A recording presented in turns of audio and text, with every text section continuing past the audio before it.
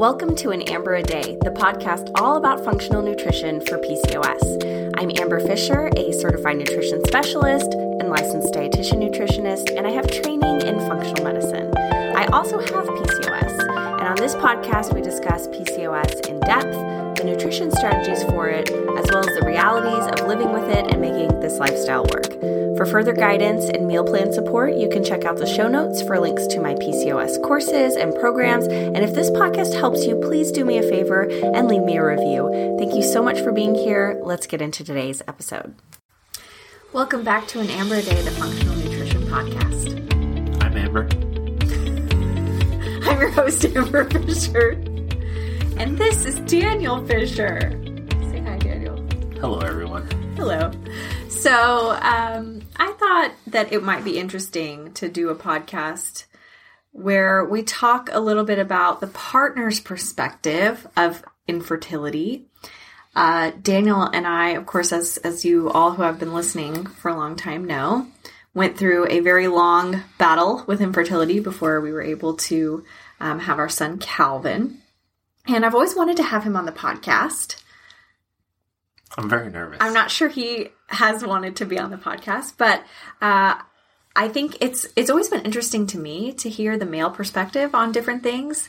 So I know some of you will probably be interested, especially if you're going through infertility and you're wondering maybe how your husband or partner is feeling about the situation, because as a woman, we can take so much onto ourselves with guilt and shame and all these feelings of embarrassment about, you know, our lack of ability to conceive and all that. So I thought it would be interesting to just have a discussion. So that's what we're going to do.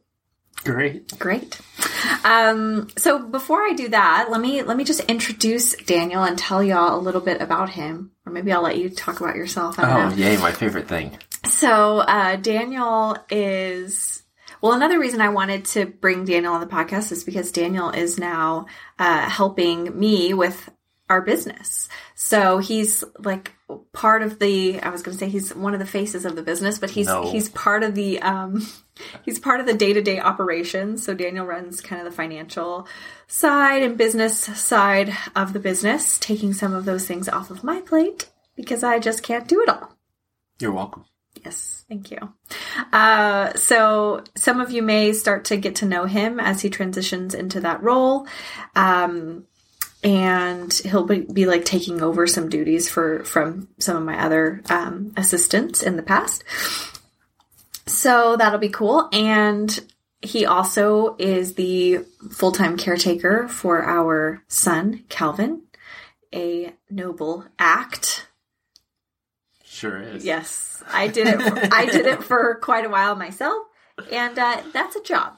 So yeah, we are really lucky because we get to do something that we always wanted to do, which is run a business together, and spend a lot of time together. So that's fun.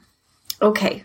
And I get to stay home all the time. Yes, that is nice. I don't have an 8 to 5 anymore. Yeah, that's great. Previously, what did you do previously, Dan? So I went to school for engineering, and I did that for a number of years, and went back to school for my MBA and did not use it at all. Because then the pandemic hit, and I lost my engineering job. Now you do get to use your MBA. I guess so. Running my... Small business MBA. My business. My empire, as they say. No, I'm just kidding. Okay, so let's get into today's topic, right? Let's talk about infertility. So why don't you tell everybody how we met? But they'd want to know that. You haven't told them yet? If y'all see me drinking this, for those of you watching on YouTube, yes, this is product placement. Although I'm not officially sponsored by Poppy Soda, but if Poppy Soda, if you're listening, I will definitely do a deal with you. I love this stuff, guys. It's really good. I love soda. Used to be a huge Diet Coke addict, and I like the bubbles. So this is really good because it has it's very low in carbs.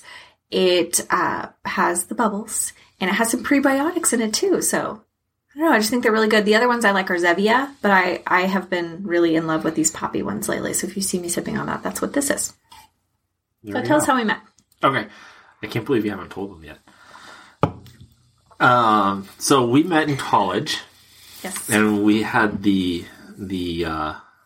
what's the word? Glorious first encounter in a car on the way to a speech and debate retreat. Glorious first encounter. Yes. That's accurate. Yes. So I remember that very vividly when I remember the moment I met him, because I guess it felt significant, although I don't think I knew that at the time, but I remember the moment we met, which, I don't know. Do you remember? Well, yes. No, I mean, do you remember the moment that you met other people? Oh. Like, I usually don't remember the moments when I meet certain people. From college, a few.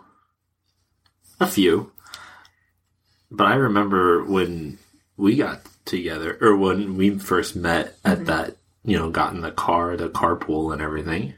Yeah, that's probably my most vivid memory of when I first met anybody from college. Yeah, which is weird. That is weird when you think about it, right? It's like it was a very significant moment, I guess. And like our brains knew it was significant, but not really why yet. So anyway, we both joined the speech and debate team, which it's a great foundation for your relationship. Yes, highly recommend. Debaters. Yeah, So then, fast forward, we got married in 2011, and do you remember when we kind of decided to start, like, thinking about kids? Like, do you remember how that happened? Not really. Do you?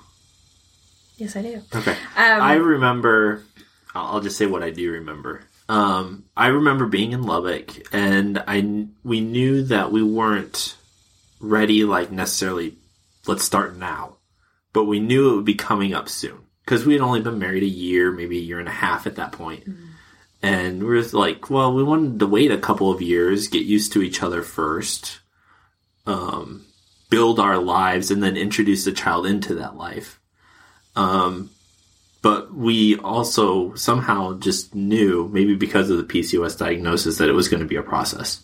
And so we knew that we should just get started and make sure that everything was working correctly, I guess. Yeah, so I guess you probably don't remember this, but when we were living in Lubbock, I went to see a infertility specialist, like the doctor. It was an IVF clinic, yeah. Yeah. And kind of to ask them, like, hey, is there anything that I can do for my PCOS? Like, I thought maybe there might be I had heard of like ovarian drilling, and so I thought maybe that they could do like a procedure on me. I also was a little concerned. I thought I might have endometriosis, so anyway, I went, and of course they were like, no, there's nothing we can do. But then they wanted to, the doctor asked to take a biopsy because it had been a while since I had a period. And that was my first biopsy experience, which I've spoken about before. It was extremely traumatic. But because of what I was kind of telling him about my whole situation, he warned me, and he said that it would probably take a long time to get pregnant, and so that I should, start right away or start early, he said. I remember, because he's like, it's probably going to take you a while. So that was discouraging, but yeah, I remember that. Also kind of nice that he warned us, because I don't know about you all, but I always appreciate it when people tell me the truth. I don't really like to be coddled or like, I don't know. I just prefer people to be straight up with me. So, yeah, don't try to pass off the best case scenario as what's most likely to happen. Right. Unless it's actually true, but it rarely is. Yeah. Tell me a little bit about your experience with all the like testing and stuff that we had to go through.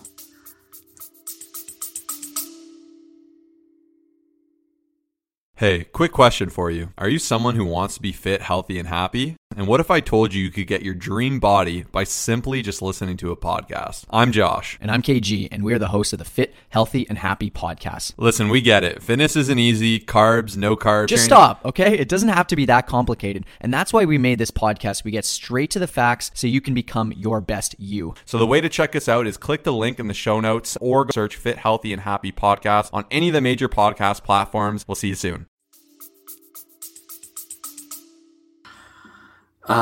It was just scary. Was predominantly the emotion I had, the uncertainty of everything.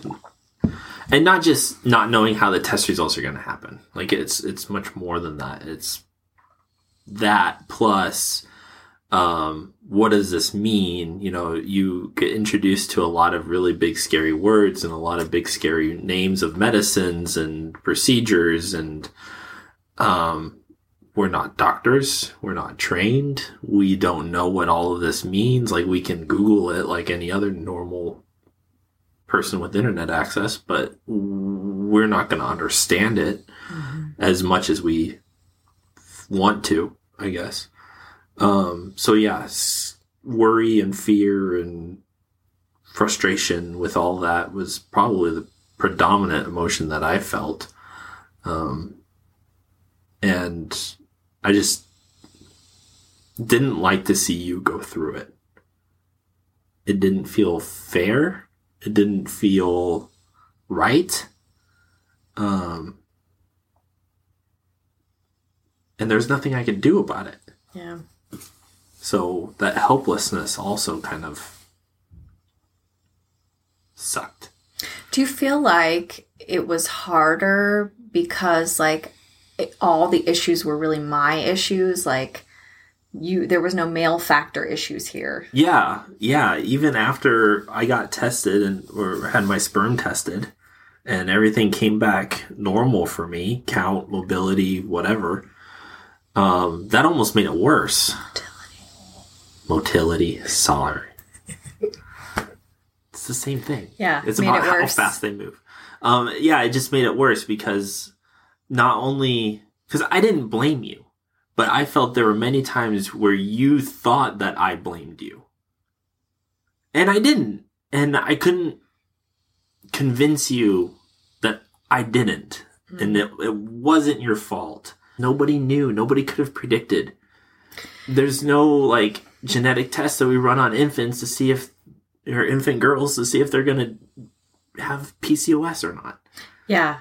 I mean, what's interesting to me about that now is that I lived for so many years with I carried a lot of shame about having PCOS and felt a lot like it was my fault because there must be something wrong with me. There must be something wrong with the way that I'm eating. And that, at first I discovered nutrition and had this like, great epiphany that like, wow, food can impact your health and your hormones. And I had never made that connection before, so that was exciting. But then as the years kind of wore on and I continued to have issues and I just couldn't seem to like figure it out or stick to things long enough, maybe I started to really blame myself a lot and feel like a lot of the PCOS was sort of my fault. And I know a lot of my clients feel this way too, that they're like, it's my internal laziness or whatever that's causing the PCOS. But recently I had some genetic testing done and that took so much guilt and shame off of me that I just like didn't even realize I was still carrying. Because of course I don't believe that PCOS is any person's fault. I do think that the food that we eat can either contribute to symptoms or can help reduce symptoms. But the fundamental issue with developing the condition in the first place, I don't think is anyone's fault. But that's always easier to tell other people than to tell yourself, right? So when I got the genetic testing and I found that I actually have, a couple of genetic variants that are, trending towards insulin type issues and to difficulties processing extra hormones and things like that, I realized like, wow, a lot of my issues, not that they were predestined or predetermined, but those predispositions were always there. And my life from this point on is not so much about saying like, let me cure this condition or this issue, but rather like, how can I manage this so that it doesn't, so that these genes don't express in my life to whatever extent I can. And I'm still figuring that out for myself. But it took a lot of guilt off of me because, I did feel for a long time that it was my, that I wondered if like maybe wished that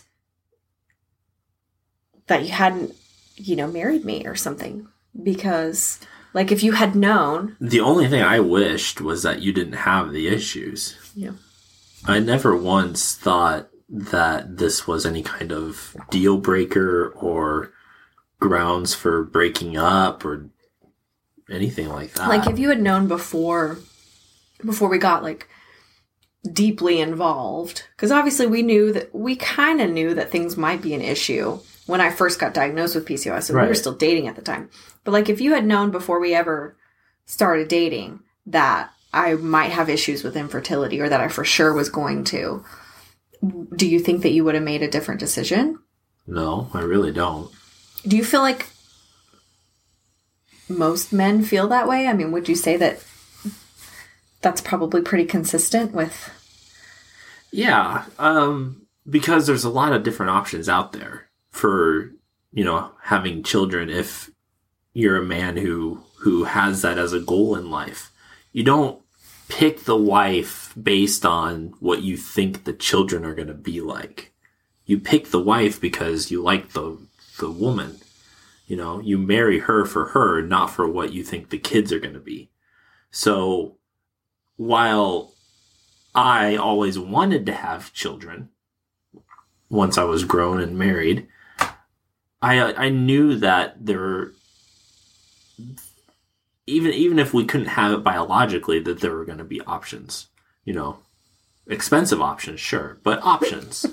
All the options with this are expensive, right? Yeah, adoption, surrogacy, even fostering, can be a lengthy, if not financially burdensome process, then emotionally.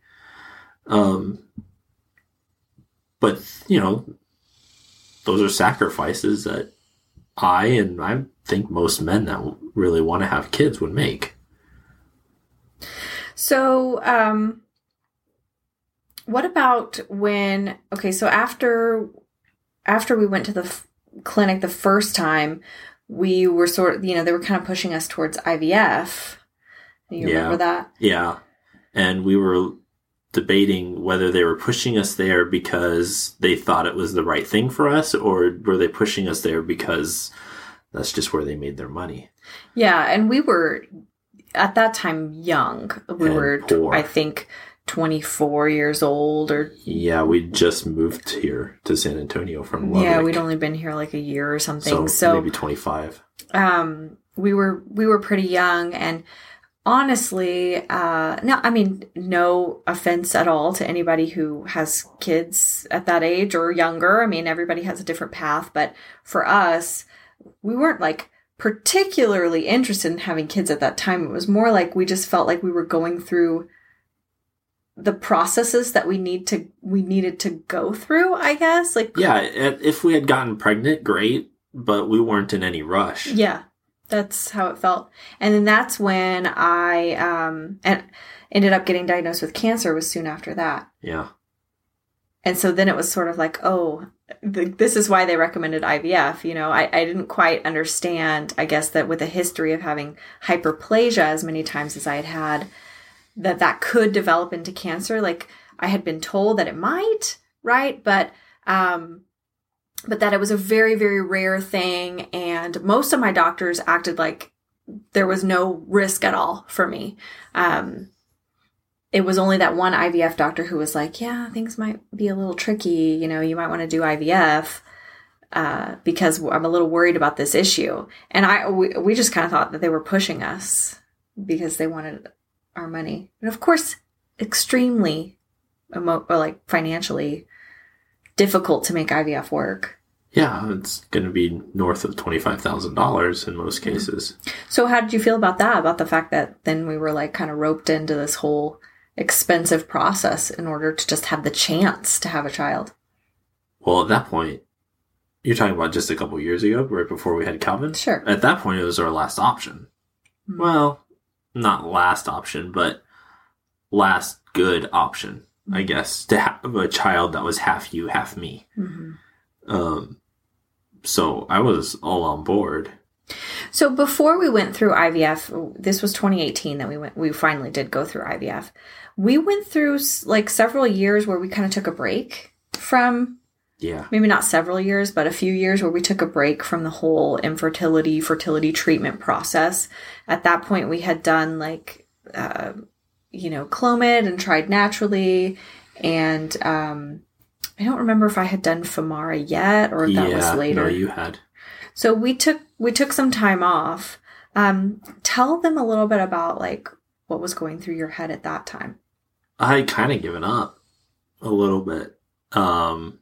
Not given up totally on having kids, but at the time you were working for a foster care child placement company. And so I was kind of starting to make myself get used to the idea that maybe that was our path. Maybe fostering to adopt or something like that, because I just didn't see financially how we were going to come up with $25,000. Yeah, that was like such a huge blow. And I think, obviously, looking back, I feel like we over worried about that, because now I realize how much they want you to go through, they want you to pay for IVF. So a lot of these clinics are like willing to work with you on helping you find financing, and there are a lot of loan programs and things like that. But at the time, it felt so out of reach, this idea that we'd have to save this huge amount of money. And we didn't want to ask people for it and everything. So I remember just being kind of like burned out of the whole process. And we did a lot of like back and forth about whether we even wanted kids at that point. Well, I think we both still wanted kids, but is it worth it? Is it worth going through any more failure, rejection, bad news? Yeah. We sort of just started to feel like, or at least I did, that I wasn't sure that all of it was worth it. Like, I wasn't sure that I wanted to put all this money on the line that potentially wouldn't go anywhere. And I was trying to come to terms with the idea of like, well, if I didn't have any children, like, could I still be happy? Like, would I still have a fulfilling life? And I remember having conversations about that with you. And we sort of, at least this is how I remember it. You tell me if I'm wrong, but I remember us coming to terms with the idea that like, okay, if we didn't have kids, like, we could still be happy. And we're coming up with like dreams of what our life would look like if we were child free. Yeah. A lot more travel and a lot more freedom to do adult things. And we'd still go to Disney World. Yeah, we love Disney.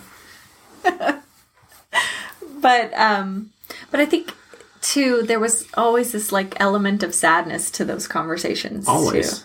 It's like, the whenever I'd see the intro to Up come on, I would just sob.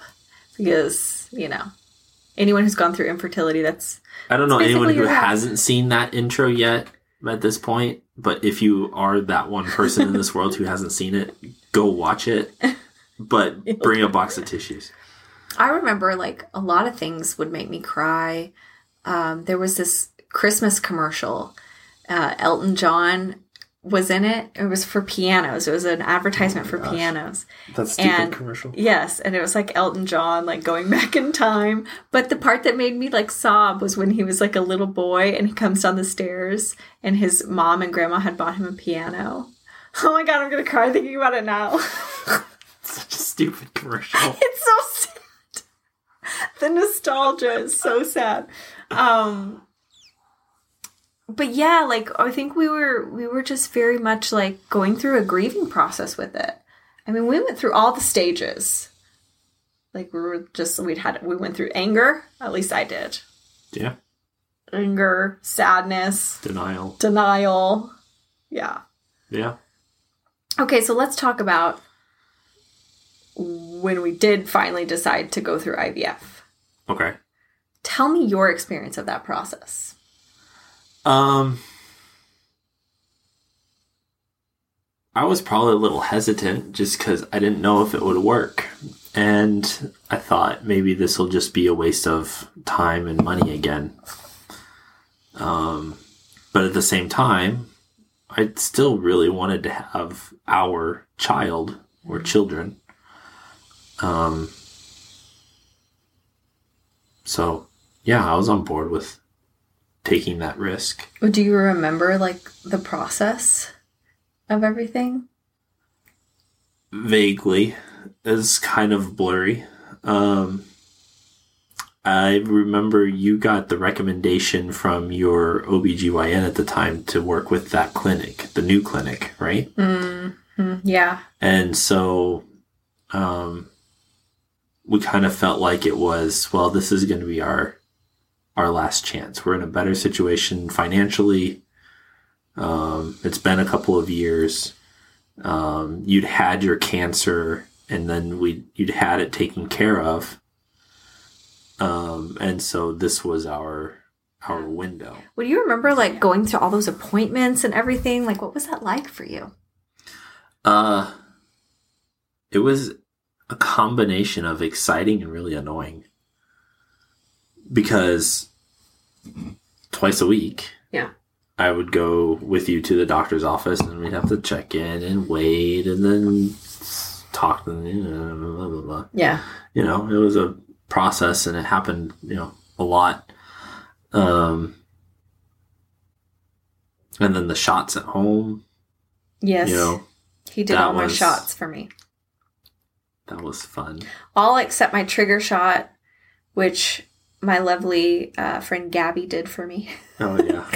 Because it had to be, you know how the trigger shot has to be, like, timed perfectly. It has to be exactly at this certain time. Yeah. In preparation for your retrieval. And and I was at work and he was working, and so I had to take it to work, and then I tried, guys, but I could not give myself shots. I just couldn't do it. So Gabby did that for me. So Gabby has been on the podcast before a couple of times. If you guys want to go listen to podcasts, she's a good friend of mine. Yeah, that was a lot, all those shots and stuff. I feel like for me, the shots leading up to the retrieval were not so bad. It was like the progesterone shots afterwards. Really? That were awful. Yeah. To me, it was just shots. Yeah. I wasn't getting any of them, so it didn't matter what was in the syringe from my standpoint. Yeah. But especially, so we did, let's see, well, I don't want to jump ahead too much, but we did the one retrieval. Yeah. So I was kind of like out, obviously, right, under anesthesia. So how did that go? I don't know. I wasn't there. You weren't there for the retrieval? Well, I was in the waiting room. They didn't let me in the room with you. I don't know why I thought you were there. Mm-mm. Huh. So I was just in the waiting room waiting for news, like any other surgery. Mm-hmm. I feel like it took longer than they told me it was going to take. And then they wouldn't tell me anything about it until you had fully woken up from the anesthesia. But I remember we were really happy with the number of eggs they were able to retrieve. Mm-hmm. I forget the exact number, 22 or something? 18. 18? Okay. 18 that were...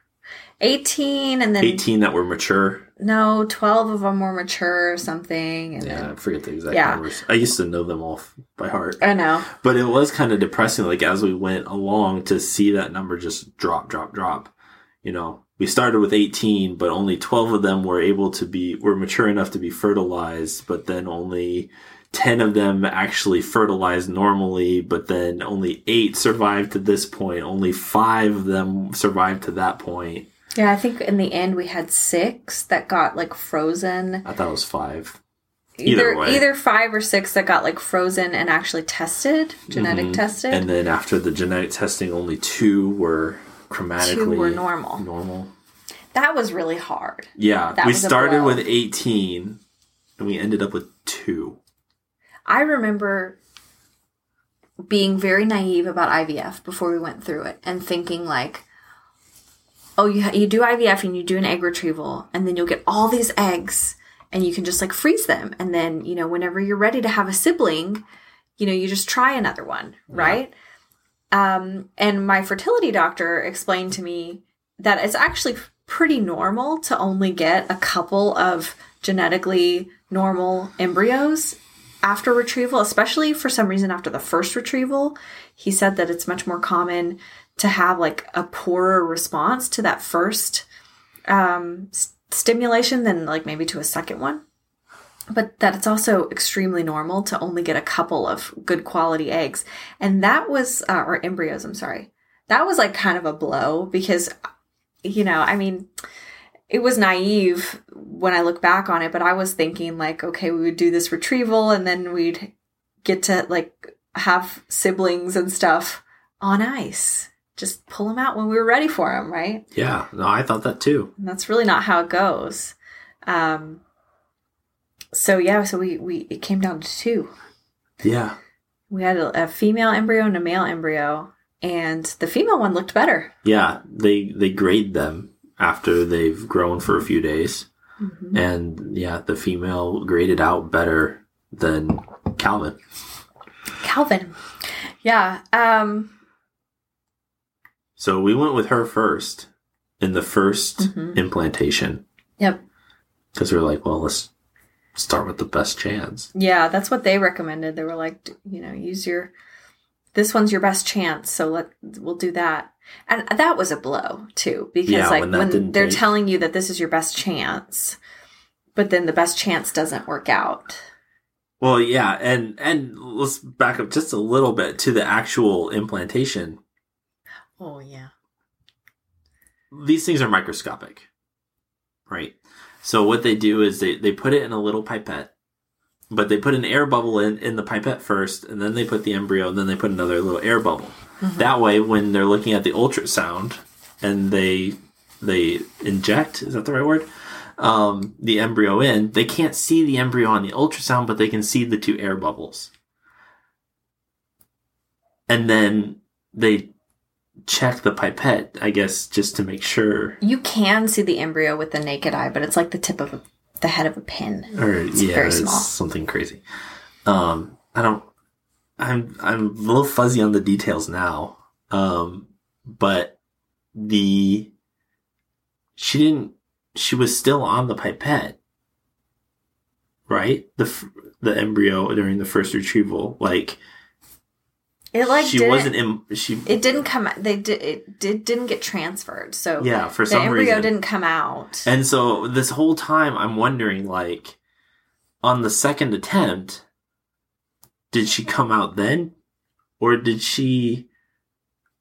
I don't know. This is weird. Fall on the floor because the way they did it was they have the microscope and the embryo in one room, and then the implantation is happening in the room next to it. So there was probably about 30 feet that somebody had to walk, holding this thing. Mm-hmm. Is that even possible? I don't know. But I was thinking well, was she even implanted? If she was our best chance and she didn't take, but the second one, Calvin did, he wasn't as rated as good. Well, the thing that was different, though, between our first transfer and our second was that I had a different level of progesterone. Yes. I had more. And I think that is what made the difference.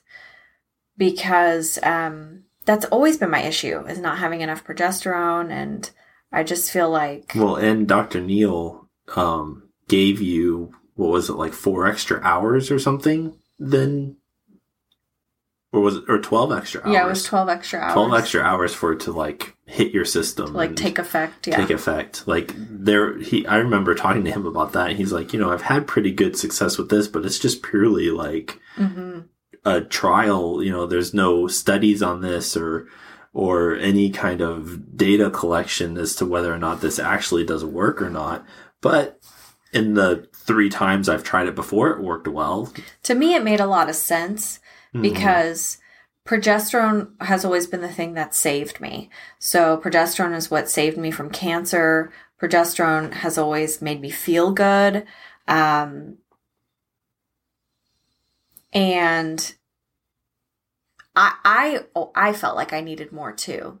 So I think that's what made the difference between the first and the second one. But also the first one was so close to the retrieval.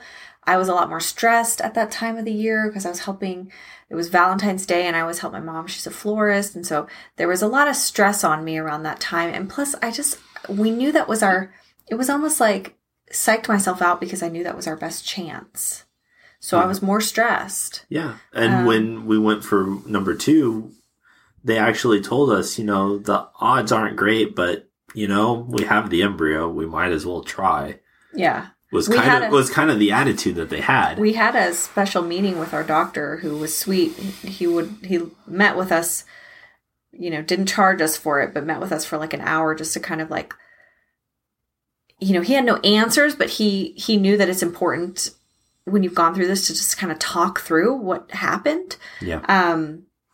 And so he did that and he kind of like just answered a lot of our questions. And our biggest question was like, do we even bother with this embryo? Mm-hmm. Like, is it worth it? Because emotionally we didn't want to go through that again. And we were thinking we were going to need to do another retrieval. So he sort of encouraged us like, yeah, it's still worth trying. And yeah, then we had our baby. And we had Calvin. That was him. But, against all odds. Against all odds. But my pregnancy was very difficult. Oh, yeah. What was that like for you? Oh, that was great fun. Yeah. Yeah, you always had something seemed like was going wrong, whether or not you were bleeding internally or you were spotting and bleeding externally or not feeling well, like, I had a subchorionic hemorrhage.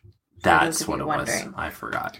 It's like a I can picture it on the ultrasound. I couldn't remember what it was called. Yeah, it's like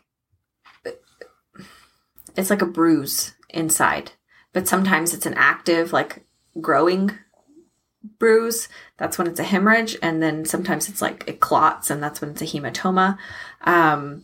But it can endanger the pregnancy, especially early on, because it can detach the embryo.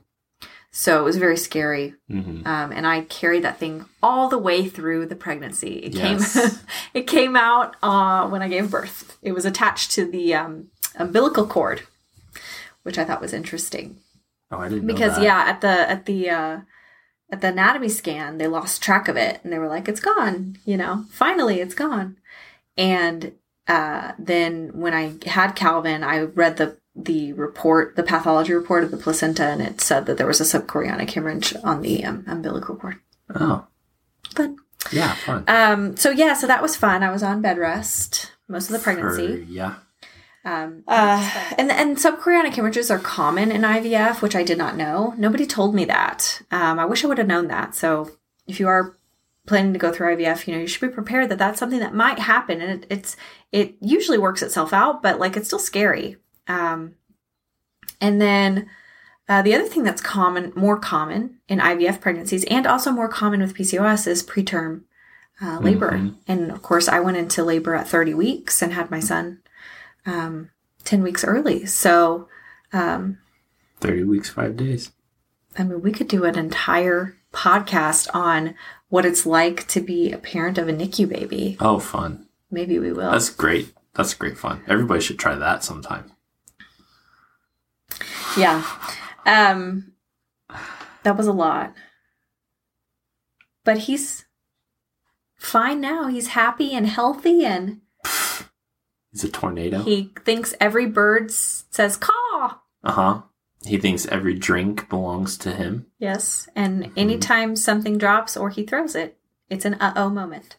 Oh, yeah. He says, uh-oh, uh-oh, uh-oh. Mm-hmm.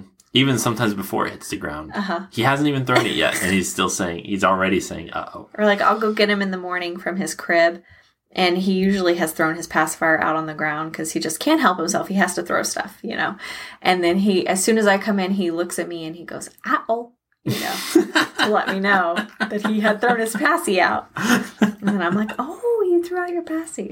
Again. Would you say that all the things that we went through were worth it? No. Just kidding. Yes, of course.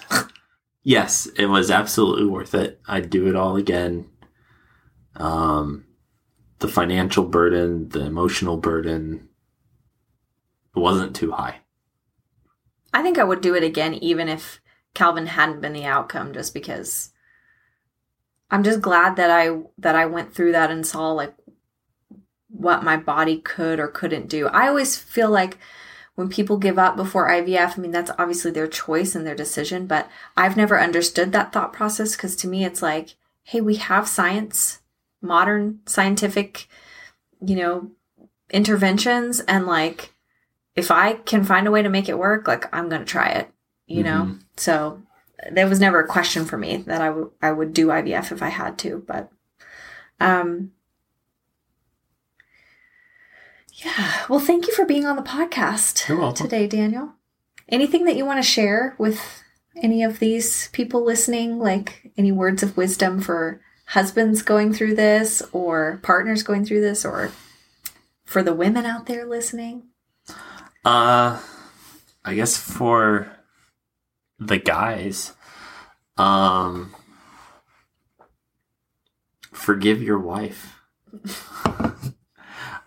Be extra nice to her. She deserves it. Forgive your wife. She's gonna go through times where she's extra frustrated at you, maybe for no reason that you can discern. She's dealing with a lot, so cut her some slack. Love her a little extra. That's probably good advice, no matter what. Okay, well, don't go too far. I would say. Well, that's going to be it for today's podcast. Let's see, before I wrap up, a couple of things to just remind you all. I did want to tell you that I am currently working on a new, some new courses, some online courses for those going through PCOS, and then also for those going through IVF. So I'm going to have a functional approach to PCOS course. I'm going to have a functional approach to IVF nutrition course, and those things will be available sometime, hopefully this fall. I'm working on them now. And in the meantime, I'm putting my PCOS group on hold for a few months just to kind of give myself time to work on that, because I just can't do everything. So look forward to all of that if you are interested in it. And the best places you can find me right now are if you follow me on Instagram, Amber Fisher Nutritionist. That's where I'm the most active, and I do a lot of writing about these topics and everything. If you have questions for the podcast, I am answering questions now. So there is, in the show notes here, you'll see a link to a Google form where you can ask me questions, and I would love to answer your questions. Seriously, I would love them. They don't need to just be nutrition based. If you want to ask me any question, I would love to answer it.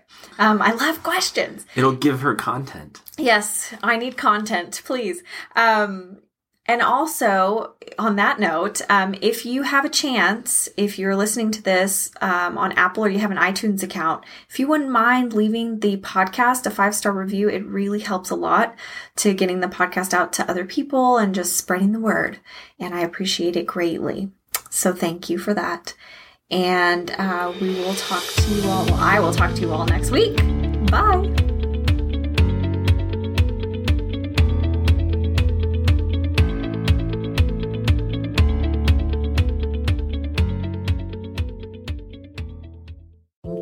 If you learned something today, or you enjoyed today's episode, or both, I'd love it if you would leave me an iTunes review and share this with a friend.